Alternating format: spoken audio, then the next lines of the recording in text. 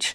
Immense sadness, a sombre cloud, acceptance and healing. That's how some of the Timaru community have described the journey they've been on since 3 little girls were found dead in their home just days after arriving from South Africa.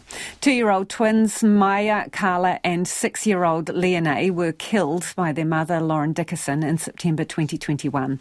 A High Court jury convicted her of murder yesterday following a harrowing month-long trial. Niva Chittock reports from Timaru. It's almost 2 years since Rob and Jade Whaley heard Graham Dickason cry out the night he found his daughters dead.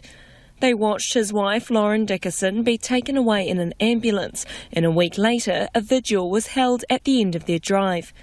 Today, with that same neighbouring house clearly visible across the fence, Jade became emotional, speaking about the memorial in their garden for the Dickason girls. We have planted a tree in our garden, so I call it the Angel Dickason tree, and it comes out in September with pink blossom, and that's why I wanted it.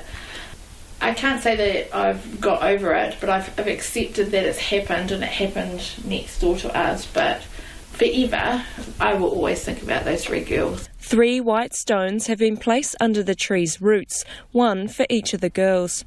Rob Whaley says the angel tree's just as much for them as it is for the Dickason sisters. That's a memory, I guess, as long as that tree grows, and it is growing, so, and trees live for a long time, so I know something just for us, I guess. That we need to do, and it helps with our healing. Both say it's taken a while to accept what happened.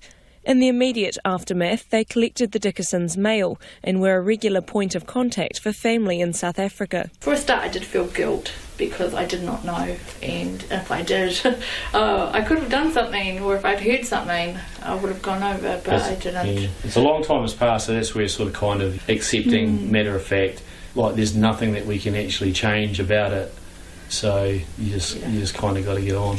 Timaru Mayor Nigel Bowen hopes following the tragedy, more people will check in on those around them, encouraging people to reach out if they need it. He says it's clear mental health is still something that's kept in the shadows. How do we wrap around services of those in need in the community? And the problem is, sometimes we don't always know where the need is, and that's the challenge. So it's those basics, isn't it, that we can look out from the people across the fence and make those small efforts, say hello and ask how people are. Local chaplain Alan Cummins says the sombre cloud reappeared over Timaru with the trial, but now that is lifting. You hate to say things like, those cliches, time heals and all of that, but there's been some work go on, and the memories are still there, but they lose a bit of their intensity. Reverend Cummins says the Dickason family will forever remain etched into the town's history. In a statement, Ben Pearson, South Canterbury's Chief Medical Officer, says the loss of Karla, Maya and LianÄ has deeply affected the small hospital community, and their thoughts are with the family. Dr Pearson says the hospital's greatest strength is that it looks after one another, and the Dickason family were no exception to this.